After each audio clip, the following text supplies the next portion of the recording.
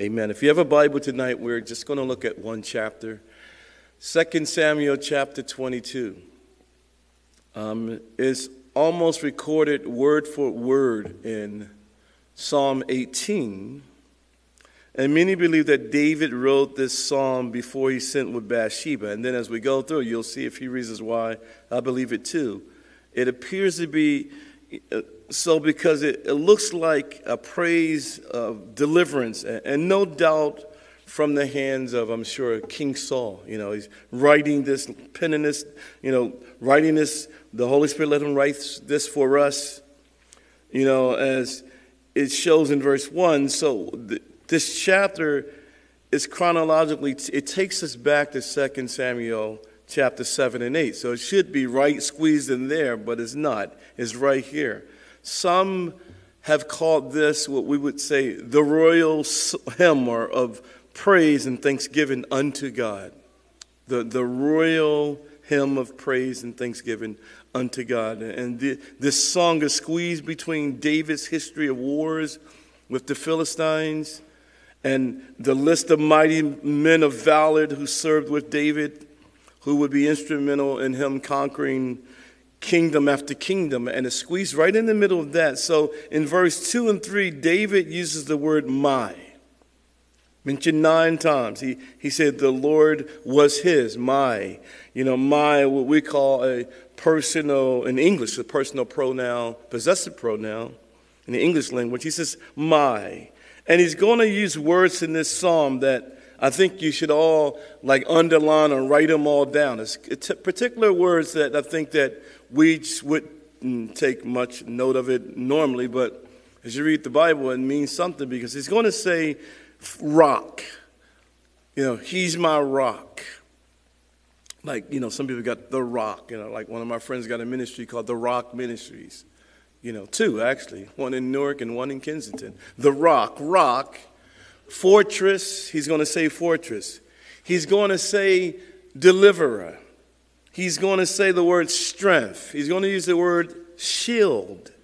He's going to use the word stronghold. There's a church named after that, Christian Stronghold. He's going to say stronghold. He's going to say refuge, and he's going to say savior. And he's not just writing a song and words to sound good. He's not doing it. He's not writing a song to get, on the Billboard hits and something like that, or get a Grammy. He's not writing it for that purpose. He's writing from experience, and the Holy Spirit allows David to put this to the quill, the rock, the fortress, deliverer, strength, shield, salvation, he's going to say, stronghold, refuge, savior. The Holy Spirit has allowed him to pen this psalm for all of us sitting here today to read it. Look, for a Jew, the Psalms was so much different because for a Jew, the Psalms was like a hymn note, but it was the scriptures. It was the written word of God. So for us, you grew up in a Methodist church. They got a Methodist hymn note. A lot of songs written there, of course, by Charles Wesley or somebody. The Baptist, you got the Baptist hymn note. You have, the Episcopal hymn note, or you would have the Presbyterian hymn note, and we would have hymn notes for a Jew or a person in Israel. The Psalms is their hymn note. And it's the written word of the living God. So you say, who wrote that song? God. Where'd you get that song from? God. Well, how'd you get the Lord is my shepherd? God. Every psalm is the word of God. In fact, there's one psalm in the Bible which is called, it's the longest psalm in the Bible. It's Hebrew acrostic poetry.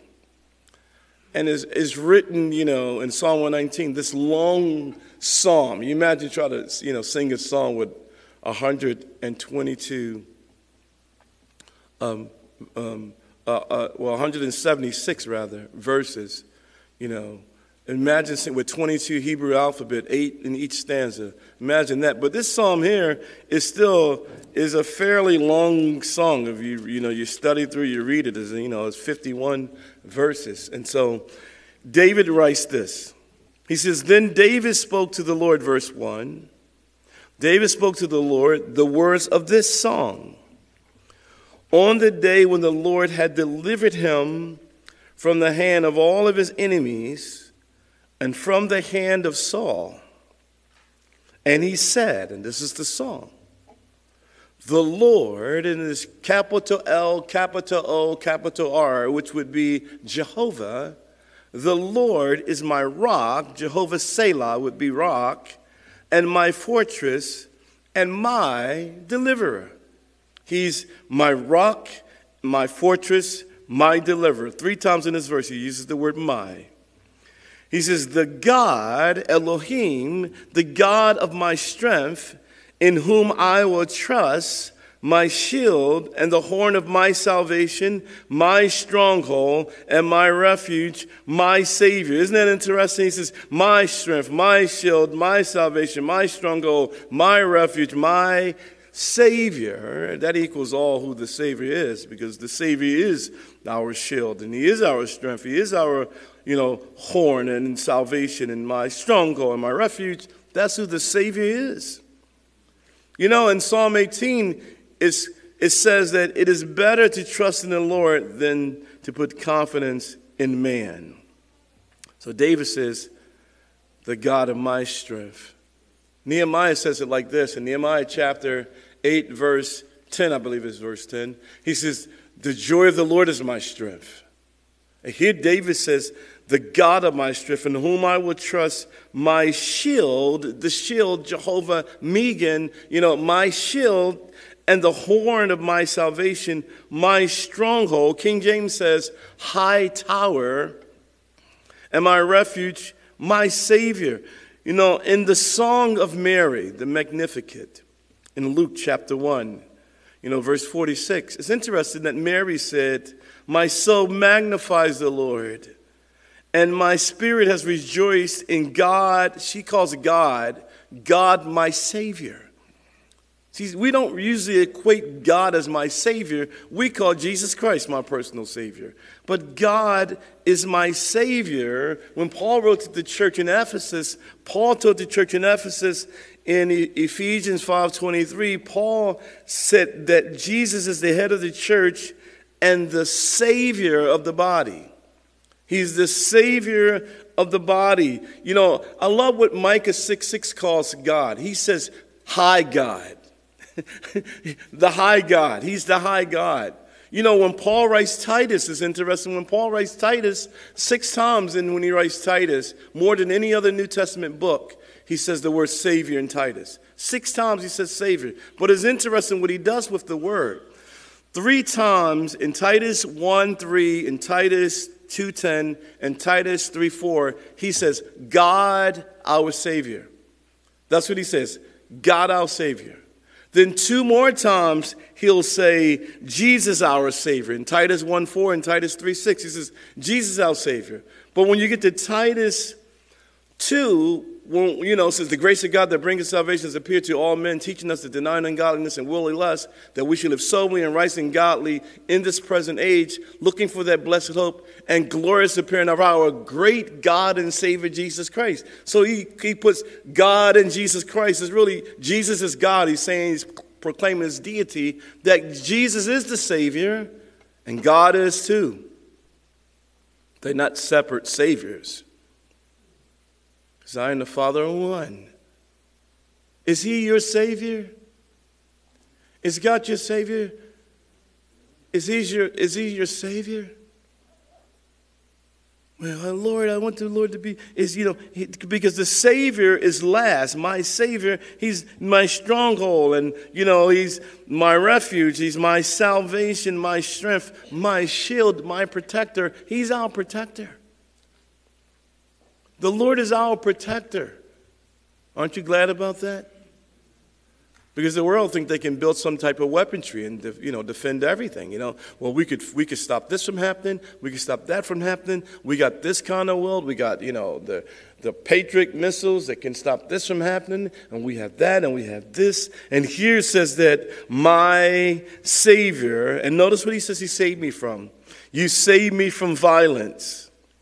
So David is writing this psalm after many years of being chased by Saul, like a partridge, being chased on the mountain as he fled from King Saul. And in fact, you got to realize that Saul was his father-in-law that he fled from.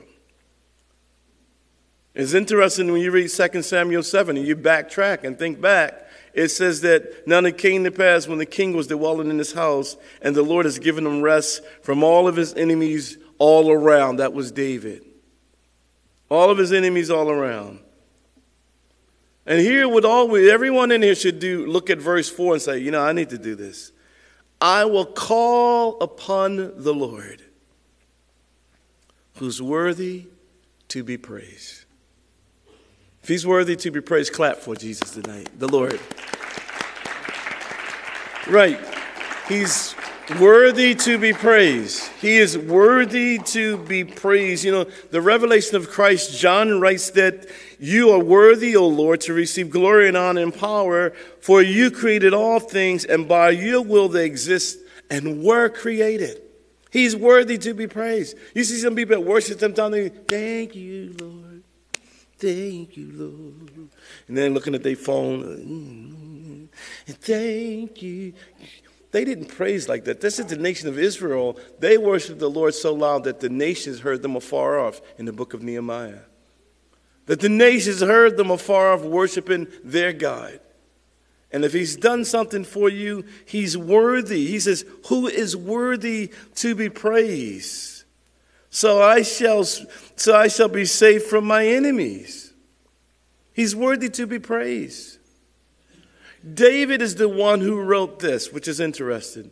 David said, I will bless the Lord at all times. His praise shall continually be in my mouth. My soul shall make its boast in the Lord. The humble shall hear of it and be glad. Oh, magnify the Lord with me, and let us exalt his name together. I sought the Lord, and he heard me and delivered me from all my fears. They looked to him and were radiant, and their faces were not ashamed. This poor man cried out, and the Lord heard him and saved him out of all of his troubles. The angel of the Lord encamps all around those who fear him and delivers them. Oh, taste and see that the Lord is good. Blessed is the man who trusts in the Lord. Oh, fear the Lord, you saints. There's no want to those who fear him. Our God is an awesome God. Is he an awesome God to you? He is an awesome God. And in Psalm 47, verse 2 says, the Lord Most High is awesome. He is a great king over all the earth. Our God is an awesome, awesome, awesome God. He is awesome. Do not leave out here tonight and not know the awesomeness and the vastness and the greatness and the power of our God. He's an awesome God. When the waves of death surrounded me, verse 5, the floods of ungodliness made me afraid. Notice that David shares with us his heart condition and trust in the Lord. He experienced fear just like the rest of us. David was one thing that all of us was, human. He says, the sorrows of Sheol surrounded me. The snares of death confronted me. And in verse 7, he says, in my distress. It's interesting, the word distress in the Latin means to hinder. It means to hinder. He says, in my distress, I called upon the Lord and cried out to my God, and he heard my voice. Notice what he says. He heard my voice from his temple, and my cry entered his ears. It's interesting that he says he heard my voice from his temple, because when David is writing it, there was no temple. Because David was instrumental in helping Solomon build the temple. So he's not talking about an earthly temple here. He's talking about a temple not made with man's hands, God's temple, God's throne, not the temple in Jerusalem, because Solomon didn't even build it yet. He says, he heard my voice from his temple, and my cry entered his ears. And we should call on the Lord in our distress. He delights in the prayer of the upright. Some people get distressed, they go through a bunch of stuff, they stop coming to church. First thing that goes, I ain't going to church no more. Work never be the first thing they stop going to, because that's how you make your money, But church will be.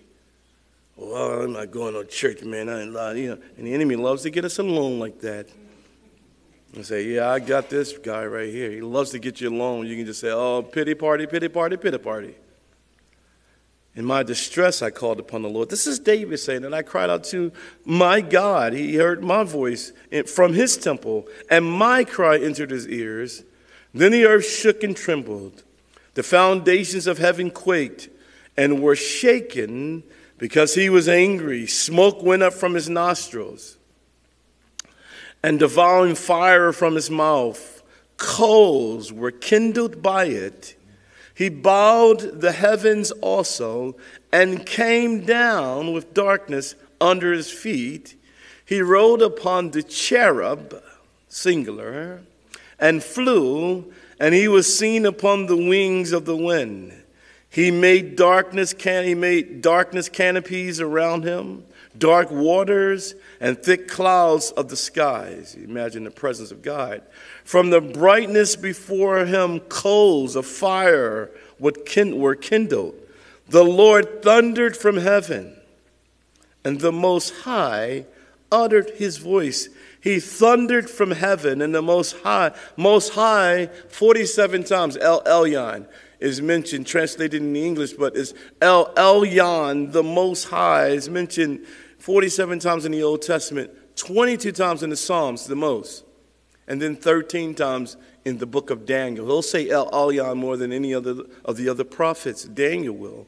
He says, the Lord thundered from heaven, and the Most High uttered his voice. He sent out arrows and scattered them, our enemies, lightning bolts, and he vanished them.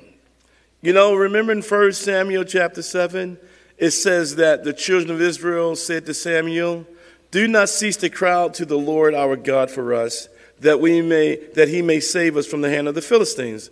And Samuel took a suckling lamb and offered it as a whole burnt offering to the Lord. Then Samuel cried out to the Lord of Israel, and the Lord answered him. And now as Samuel was offering up the burnt offering, the Philistines drew near to battle against Israel, but the Lord thundered with a loud thunder upon the Philistines that day, and so confused them that they were overcome by Israel. And the men of Israel went out of Mizpah and pursued the Philistines and drove them back as far as Beth-kar.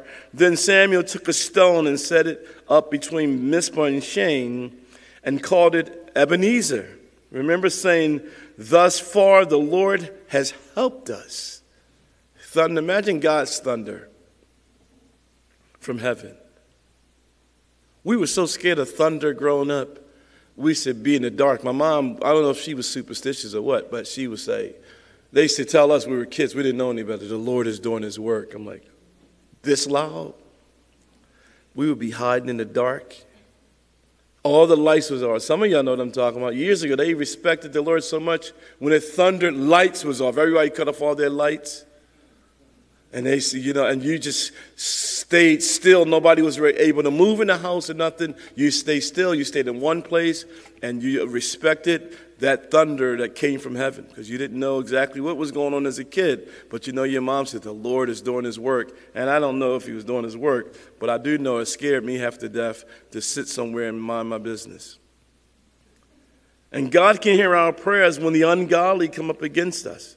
When the Lord returns, the Bible says, when the Lord returns, you know what it says? It says, and the lawless one, the son of the man of sin, meaning the Antichrist, the one, the lawless one will be revealed, whom the Lord will consume with the breath of his mouth and destroy with the brightness of his coming. He'll destroy the Antichrist. Can you imagine if God just thundered? He can rain down fire. Remember when Elijah was at Mount Carmel against the false prophets of Baal? And God sent fire down. Our God is a consuming fire. No one can see God and live. It says, then the channels of the sea were seen. The foundations of the world were uncovered at the rebuke of the Lord, at the blast of the breath of his nostrils. This is the power of God. He sent from above, he took me. He drew me out of many waters. He delivered me from my strong enemy, Saul, Goliath, Achish, king of Gath, Absalom, and so on, from those who hated me. For they were too strong for me. They confronted me in the day of my calamity, but the Lord was my support. Isn't that something? He also brought me out into a broad place. He delivered me because he delighted in me. He delighted in me. He delights in us. God is not ashamed to call us brethren. He delights in us. You don't think God delights in you sometimes. You say, well, look, you don't know how messed up I am. If you really knew my real life, I'm this, I'm that. He delights in us, the Bible says. He's not ashamed to call us brethren, as it says in, I believe it's Hebrews chapter 2, verse 11. He's not ashamed to call us brethren. Not ashamed to call us brother. We're ashamed to call ourselves brother when we look in the mirror sometimes. It says, the Lord rewarded me according to my righteousness, according to the cleanness of my hands. Now, this cleanness of my hands gives us a hint that this is why many believe that David wrote this psalm before he sinned with Bathsheba. Because he didn't have clean hands when he sinned with Bathsheba. In fact, he would later on write after he sinned with Bathsheba, he would write, wash me thoroughly from my iniquity and cleanse me from my sin. So he didn't have clean hands. But here he says that the Lord rewarded me according to my righteousness, according to the cleanness of my hands. He has recompensed me, rewarded me. David had an opportunity to kill Saul. That's the context. And he didn't kill him. His hands was clean. He could have killed Saul. He could have killed Saul. For the Lord God is a sun and shield. Look, the Lord gives grace and glory. No good thing will he withhold from them that walk uprightly before him. No good thing. I'd rather be a doorkeeper in the house of the Lord than to dwell in the tents of wickedness. Amen? Some of the places we came from, and the Lord can reward us. It's for I kept the ways of the Lord, verse 22, and have not wickedly departed from my God. So we know this is written before he sinned with Bathsheba. For all his judgments were before me, and as for his statutes, I did not depart from them. And it seems like this echoes Psalm 119 when it says, I have chosen the way of truth. Your judgments I've laid before me. I've laid them before me. I laid the word of God, and I made a choice to walk with the Lord. And look what he says. I was also blameless, King James says upright, before him, and I kept myself from iniquity. Iniquity, look, the Hebrew word aven, crookedness, from that root word, a crookedness. David said, I didn't live a crooked life. And I made a choice not to live it, because he says, I kept myself from my iniquity. I kept myself. This is, a choice. In the world we live in, there are choices. But we got to make choices. It's second by second and minute by minute. That's how our life has to be. Second by second minute. And look, it's so crucial now that we make good decisions, not just good decisions, intelligent decisions. Intelligent decisions. You think about making a decision just to do anything. It's almost like, Lord, I need to pray about this, Lord. I need to pray about this, Lord. Help me, Lord. I don't know what I'm doing, Lord. Please help me. Lord, I've kept myself from making these crazy decisions. Because remember Noah? Noah lived in a world filled with violence, filled with sin, filled with darkness, filled with, insensitivity, indulgence, all types of, wicked, violent, vile things. And then God said he was sorry that he even created man. And when you read Genesis chapter 6, verse 8, it says, but Noah found grace in the eyes of the Lord. He found grace in the eyes of the Lord because he made a choice. He made a choice. He said, no, I'm not living like everybody else. They laughed at him. They mocked him. Look, if you're trying to live right before the Lord right now, don't hang around those old carnal friends. People always say, well, that's my friend. That's my best. What's their walk with the Lord? Bad company corrupts good morals. It doesn't say good morals help bad company. It says bad company corrupts good morals. You can't get the measles unless you give nobody the measles unless you have them.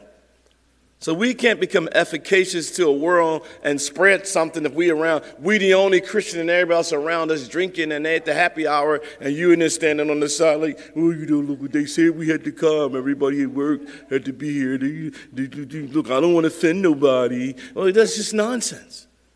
He says, I made a choice. David says, I kept myself. He made a choice. You know, Noah made a choice. People could make a choice. This is the genealogy of Noah. Noah was a just man. The Bible says perfect. It means a man that was blameless, having integrity in his generation. And Noah walked with God. And David said, you know what? I kept myself. How'd you keep yourself? Yeah, and I come to the cookout. Who's going to be at the cookout?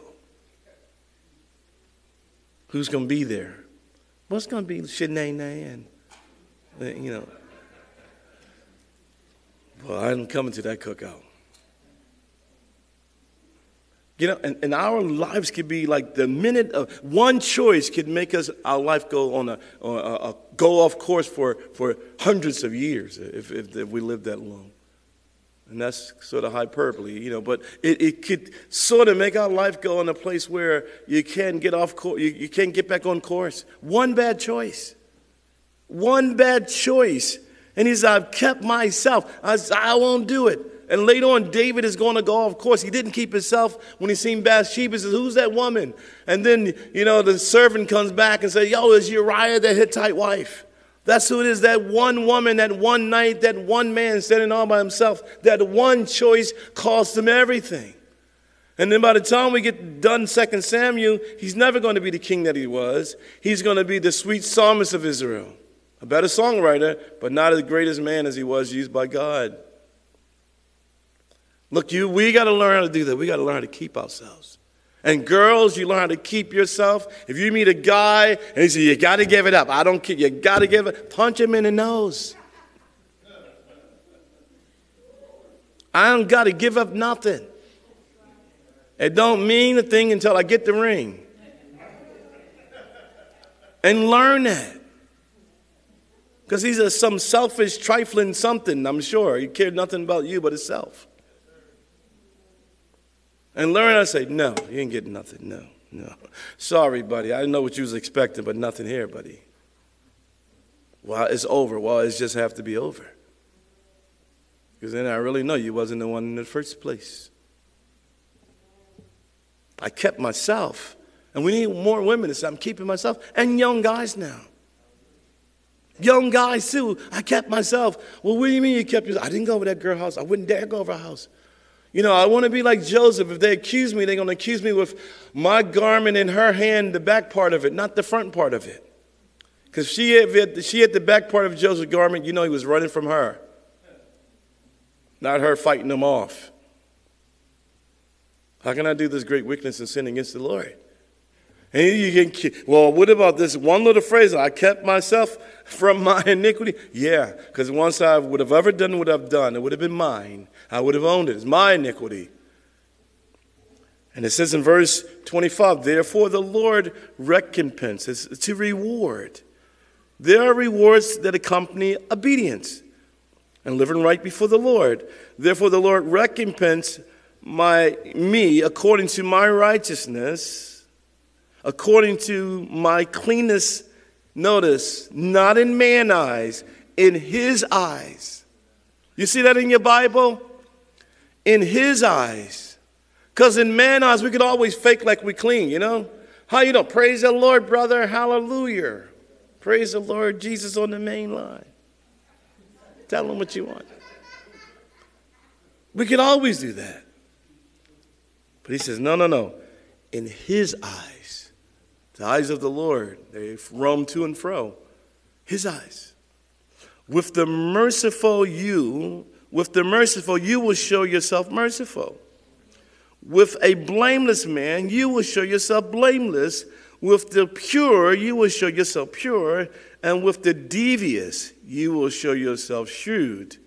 You will save the humble, but the eyes are on the haughty, the proud, that you may bring them down. The proudful man, you can't tell them nothing. A proudful person, they got everything figured out. You can't tell him nothing. He said, well, what about don't tell me what to do. Don't tell me nothing. You know, he gives, as the Bible says, he gives more grace. But he gives more grace. You know, God resists the proud. He gives grace to the humble. That's why I said, submit to God, resist the devil, and he'll flee from you.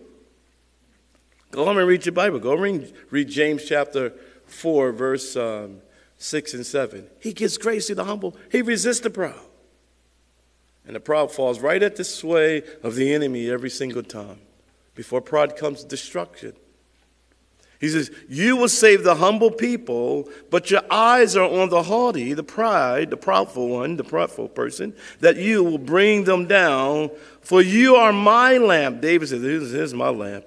O Lord, O Jehovah, the Lord, Jehovah, shall enlighten my darkness. This is not physical darkness here.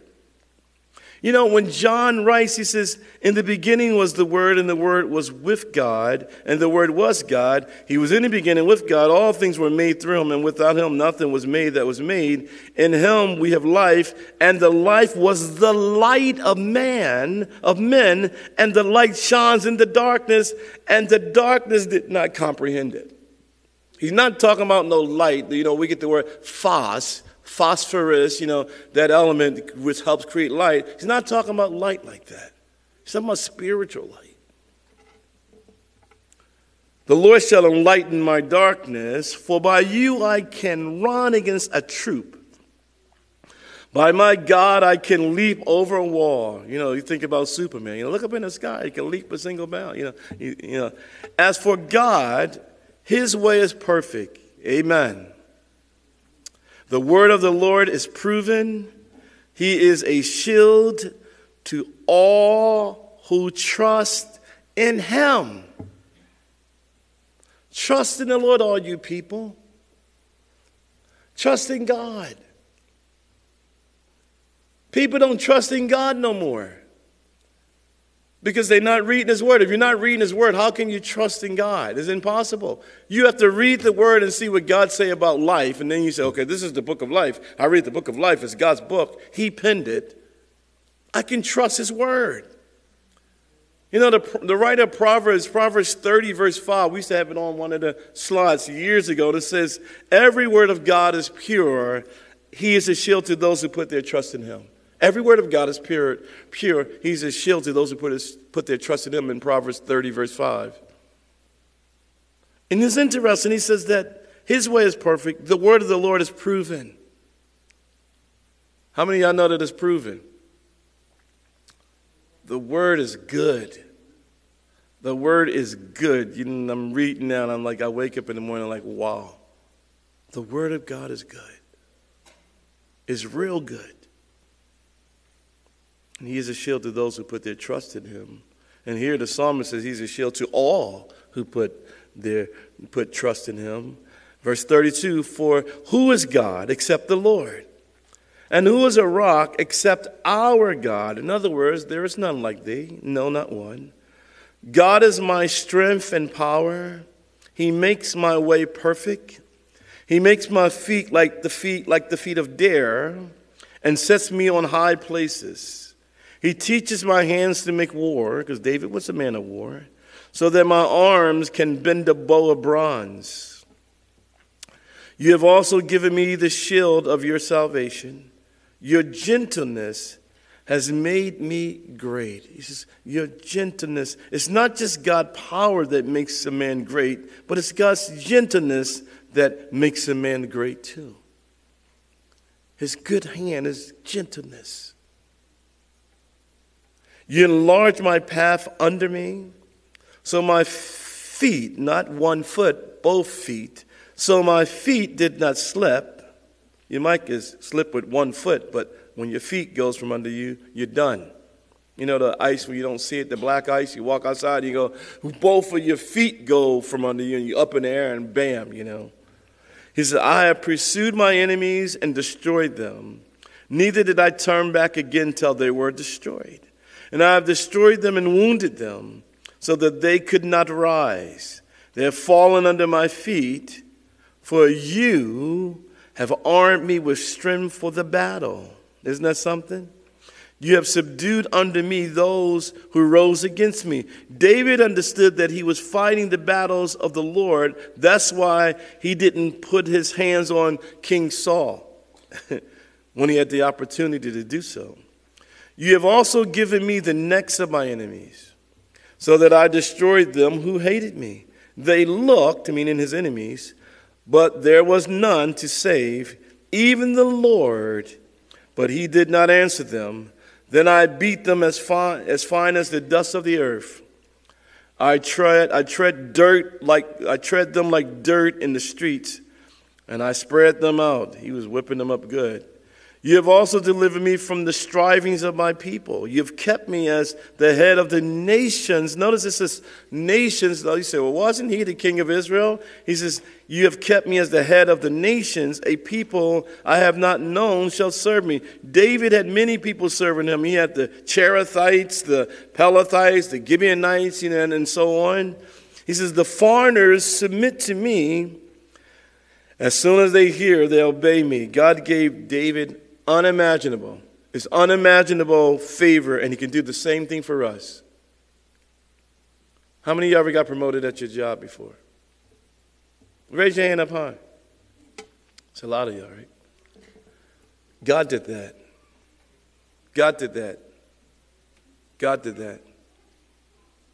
God can do things that man cannot never ever do or think of. God did that. God, and here's David says, the foreigners submit to me, not even the children of Israel he's talking about here. As soon as they hear, they'll obey me, because God gave them that. He didn't have that. David was nothing but a little shepherd boy, remember? He was a nobody.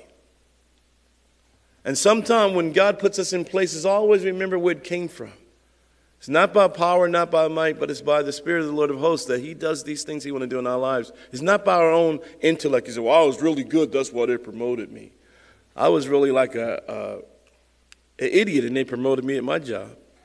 I went to the interview. I thought I had an interview. I get to the job. They laughed me to scorn. I had a shirt and tie on and stuff. They said, you didn't. What did you come here for dressed up for? We already gave you the job. I'm like, what? And then my heart went down to my feet because I was hoping I really didn't get it because I know what I was doing. And God put me in a job. I didn't know nothing what I was doing. And he said, this is the job I have for you. Because when God puts you in places and you don't know what you're doing, that's God. He's going to shape you and mold you in those places. It's going to be a long ride, but until he drains the pride out of you, he'll shape and mold you.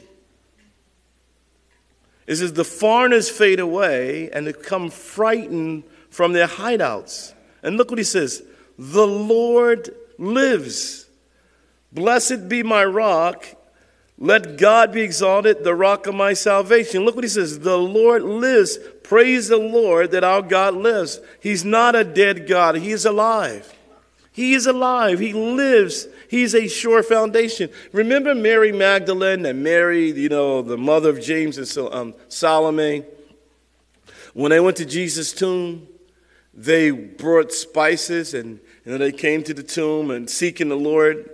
And the angel told them, he says, why are you afraid and bow your faces to the earth? And they said, the angel, as they were afraid and bowed their faces to the earth, they said to the angels, and the angel said to them, why do you seek the living among the dead? Why do you seek the living among the dead? The God we serve is not dead. He's not in a tomb like a mummy being wrapped up. He's not a big statue with a diaper. That's not the God we serve. The God we serve is alive because our God lives. He's alive because he lives. That old song used to sing, because he lives, I can face tomorrow. Because he lives. He lives.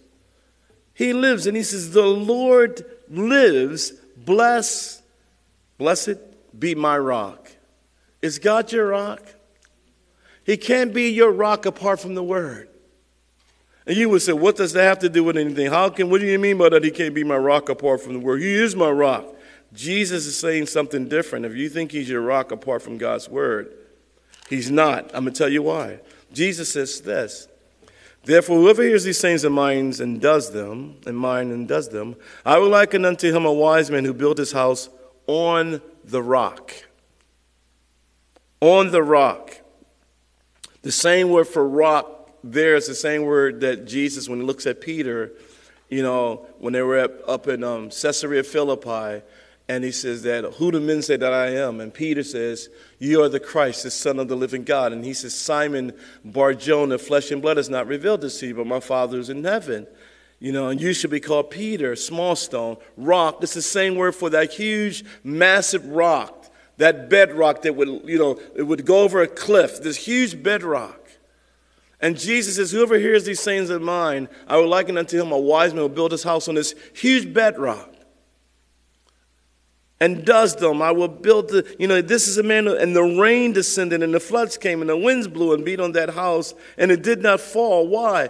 Because it was founded on the rock. It was founded on the rock. And then he says, but anyone who hears these sayings of mine and does not do them will be like a foolish man who built his house on the sand, and the rain descended, and the floods came, and the winds blew and beat on that house, and it fell, and great was its fall. You know why? Because it wasn't founded on the rock. Look, if you don't read the Word of God, you don't have a foundation. God can't be your rock apart from the Word of God. You can read this all day long and say, blessed be my rock. He's my rock. He's my rock. Yes, he is my rock. Yeah, I believe he's my rock. Not if you're not reading the Word of God. Because you don't have a foundation. You have a shaky foundation. And your life will vacillate. It's like the 4 responses to the soils in the Gospels. All the Gospels mention it. All the synoptic Gospels mention it. The sower went out to sow seed. Some went along the wayside. The birds of the air came and got it. Some, went among the soil and it grew up. And because it had no root, when the heat came, it fell, it scorched it and it, when it fell off, fell away and so forth. The next one, it says it fell on the thorns and it choked the seed and it became unfruitful. And then Jesus said, but it's that good soil, the one that receives the word of God, and it's good soil. Luke says with a noble heart, the word kalos in the Greek. He says a noble heart, that's an honest heart. The person, when they hear the word of God, they say, Lord, that's me, Lord. That's me. Look, you didn't graduate from learning. None of us have. None of us graduated from being discipled in a sense. And it's almost like that person that say, people say, I already know all of that. I don't go to Bible study no more because I already know all these things. That's a fool. I can tell you that right off the bat. Somebody that said they know all this stuff already is a fool. The Bible only knows 2 types of people, a wise person and a foolish person. The person is a fool. Because the Word of God is something that we need constant instruction and constant reading. And we read and we learn and we read and we learn. I was talking to somebody that they've been saved 47 years, 75 years old. He says, I just can't wait to get up and read. The Lord is speaking new stuff to me every day. 75. Jerry Paradise, 75. He says, the Lord has been speaking to me over and over again. I still wake up and I'm hungry for the Word. And people want to learn so much that they graduate from learning. Like, God bless you. You won't have the rock. You can't say, blessed be my rock, because before you look at everything and it's crumbling around you.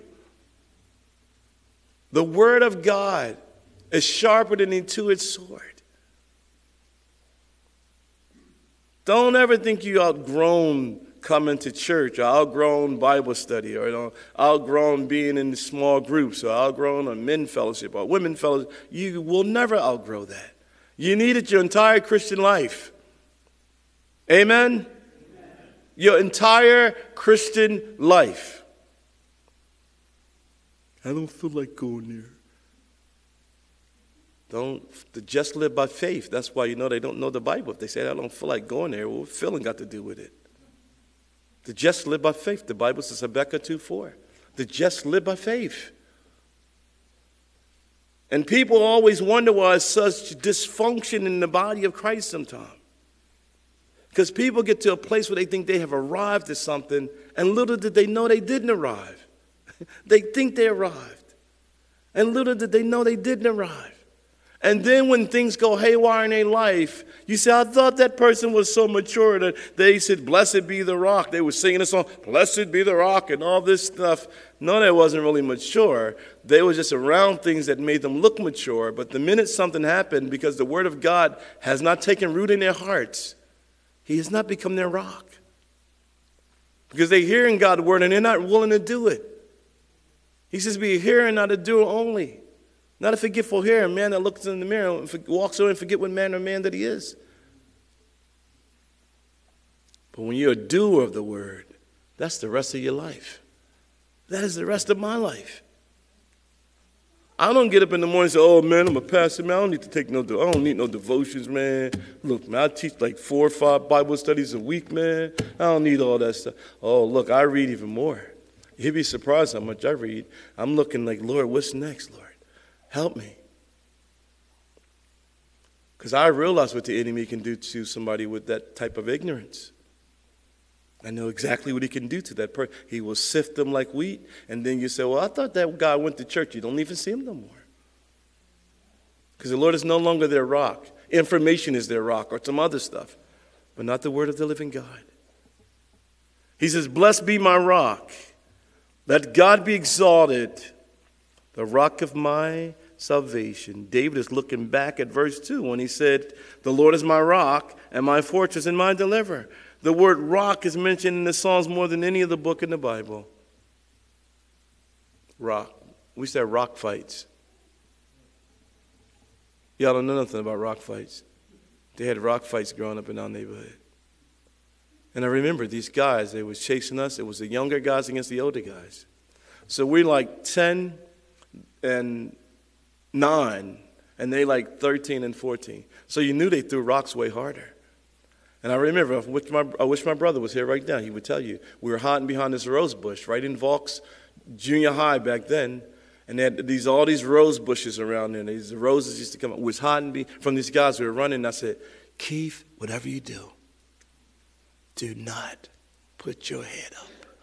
I said, don't look. I know. I hear them. They out there. They don't know where we're at, but I know they out there. And he said, they not out there. I said, yes, they are. So but I'm not getting up. I'm staying here if it's an hour or 2 days, I don't care. I'm not getting up. And he did just like, he just peeped up a little bit. 11 stitches. He didn't say, blessed be my rock. You heard the siren go off. You know that cry, that kind of cry. The word rock is mentioned in the Psalms more than any other book in the Bible. He's a rock. It is God who avenges me and subdues the people under me. Verse 49, he delivers me from my enemies. This is why David could write, yea, I walk through the valley of the shadow of death. I will fear no evil, for thine are with me, thy rod, thy staff, thy comfort me. That's why he could say that. He delivered me from my enemies. You also lift me up above those who rise against me.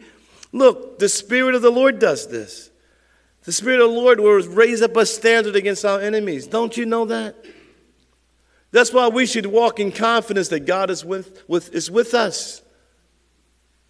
His name is Emmanuel, God with us. We should walk in that confidence that God is with us. You know, Isaiah 59:19, everybody should know that verse. When Isaiah wrote, he says, so shall they fear the name of the Lord from the west, and his glory from the rising of the sun. When the enemy comes in like a flood, the Spirit of the Lord will lift up a standard against him. He says, when the enemy comes in like a flood, he did not say if the enemy comes in like a flood. He says when, because he's going to come. When the enemy comes in like a flood. He says, you also lift me above those who rise against me. They will always rise against me. You have delivered me from the violent man. And if God be for me, who could be against me? Amen? I'm going to tell you it's against you every single day when you wake up. Your own flesh, this lost world, and the devil, the ungodly trinity. The flesh, the world, and the devil. That's who against you. Every morning you wake up, you got 3 strikes. And it starts with us first. That's why you got to make a choice. I kept myself from making those bad decisions. I kept myself, Lord, keep me. But God wants us to participate in it. He says, therefore, I will give thanks to you, O Lord, among the Gentiles and sing praises to your name. Look at the joy David had after being on the run for so many years. He says, and sing praises to your name. He said, I'm singing praises It's interesting. He says, when early he says, praise the Lord. Now he says, I'm singing praises to your name. He says, in verse 4, he says, I will call upon the Lord who is worthy to be praised. So I shall be saved from my enemies. Now he says, therefore I will give thanks to the Lord, O God. I will give thanks to you, O Lord, among the Gentiles, and sing praises to your name. When the last time you praised God? You just went somewhere by yourself, got your headphones on, tears coming down your face, and you're just so thankful. You say, I can't believe he's so good to me. I can't believe he's this good. I can't believe that God is so good. I can't believe it. The people usually that's miserable and bitter is the people who want something that God didn't want for them, and they mad with the whole world. But when you yielded to God's will in your life, because God is always looking for a man or a woman who wants to cooperate with his will. He says, thy will be done on earth as it is in heaven. And he wants to live his will through our lives. And what is his will? I beseech you therefore, brethren, by the mercies of God, that you present your bodies a living sacrifice, holy and acceptable unto God, which is reasonable service. Be ye not conformed to this world, be ye transformed by the renewing of your mind, that you may prove what is that good and acceptable and perfect will. Thylema is the Greek word, the perfect will of God. He's looking for somebody that want to say, Lord, I want to do it your way, Lord. And that's the person that will praise him. That's our worship. That we will praise the Lord. That we're not at church thinking about the bills and the Super Bowl coming on. They're going way too long. I'm planning the Super Bowl party. And look, they should cut the service short. Or some churches say, we can't have evening prayer because it's the Super Bowl Sunday. I'm like, are you kidding me? Jesus is my rock, not the Super Bowl in Arizona. And some of y'all saying amen, amen. I want y'all to say amen, because if y'all run out and say, I got a Super Bowl party to go to, I'm going to remember it. I'm looking around. Because people make that their God the most important thing. Oh, this is a big weekend. There's a Super Bowl coming and this and that. No. The Lord is my rock. The Lord is my strength. The Lord is my fortress. The Lord God is my salvation. He's my joy. Whether those guys win or lose, they ain't going to give me not one penny anyway. If they said they was giving us some money towards something, I was like, let's close the church down. No. I'm joking. Please, I'm only joking. You know that. I wouldn't close church down for nothing. It says, therefore, I will give thanks to you, O Lord, among the Gentiles, and sing praises to your name. And here's the last verse. He is the tower of salvation to his king, and shows mercy to his anointed. Notice, to David and his descendants. Well, who is one of David's descendants? Jesus the Christ. That's who one of David's descendants. Jesus the Christ. To David and his descendants forever. Forever. What a psalm. I like this song. And look, you read it. You go back, you read it. You said, look, praise God for his deliverance in your life. Look, if you lose sight of this, and I always want you to remember this, if you don't remember nothing else, remember the day you got saved. Go back to that, live from that lenses. That you can't believe this is by grace you have been saved in Ephesians 2:5. By grace you have been saved. That's all that verse says. By grace you have been saved. It's God's grace. And because he saved us, we should be praising him like crazy. We shouldn't be clapping like this. God is making me happy. And, some weird stuff like, oh, Lord. We should be worshiping him. We should be teaching our kids to worship him. You should be worshiping him at work. And you should be praising him. When people see you like this bummed out person walking, how you doing? Making it. Man, the Lord is so good. He saved me. Oh, he saved me. That's where you start from. Stop worrying about all your problems all the time. You're going to have them anyway. But start thanking God for saving you. Every day you wake up, say, Lord, thank you, you saved me. I'm going to heaven. We're going to be around your throne worshiping you, Lord. I'm not going to be here forever. One day I'm going to be in heaven. We're going to be worshiping you. No more tears, no more sorrow, no more sickness. Every day is going to be like Sunday. And we're just going to be worshiping. All of us, we're going to be around his throne. And we're going to, and look, and it says, I have not seen, ear have not heard, nor is it into the heart of man the things which God has prepared for those who love him. But by his Spirit, they're going to be revealed to us. Stop living in this world like this is the only place we're going to be. Can't y'all praise the Lord for that? Let's give the Lord a big praise for that. Let's stand up and give the Lord a big praise for that. No, I didn't say stop clapping. Let's give the Lord a big praise for that. Because we're going to heaven. You got some people that say, well, I don't clap. I don't do this. I don't do that. Well, you're going to get to heaven. You're going to learn how to clap. So let's pray and we'll sing this last song. Father, thank you, Lord, for your love. Thank you for your grace and your kindness. Thank you, Lord, for this is a time of jubilance, Lord. We get so stuck in ourselves, we miss the whole point. The point is not us. The point is you. And so, Father, we love you. We honor you. We praise you. Well, we want to have a song in our hearts, Lord, a melody in our hearts, Lord. Spiritual hymns, Lord, that we want to be able to sing of you, Lord, and of Zion and the goodness of who you are, Lord. So, Lord, bless us, Lord. Bless us abundantly, Lord. Keep us in the hour we live in, Lord. Lord, as David said, I will bless the Lord at all times. His praise shall continually be in my mouth. Let me praise him, Lord. Lord, sometimes we grumble and complain so much. But Lord, I'm happy in Jesus and in Jesus alone. So we love you, we praise you, and we honor you. In Jesus' name we pray and for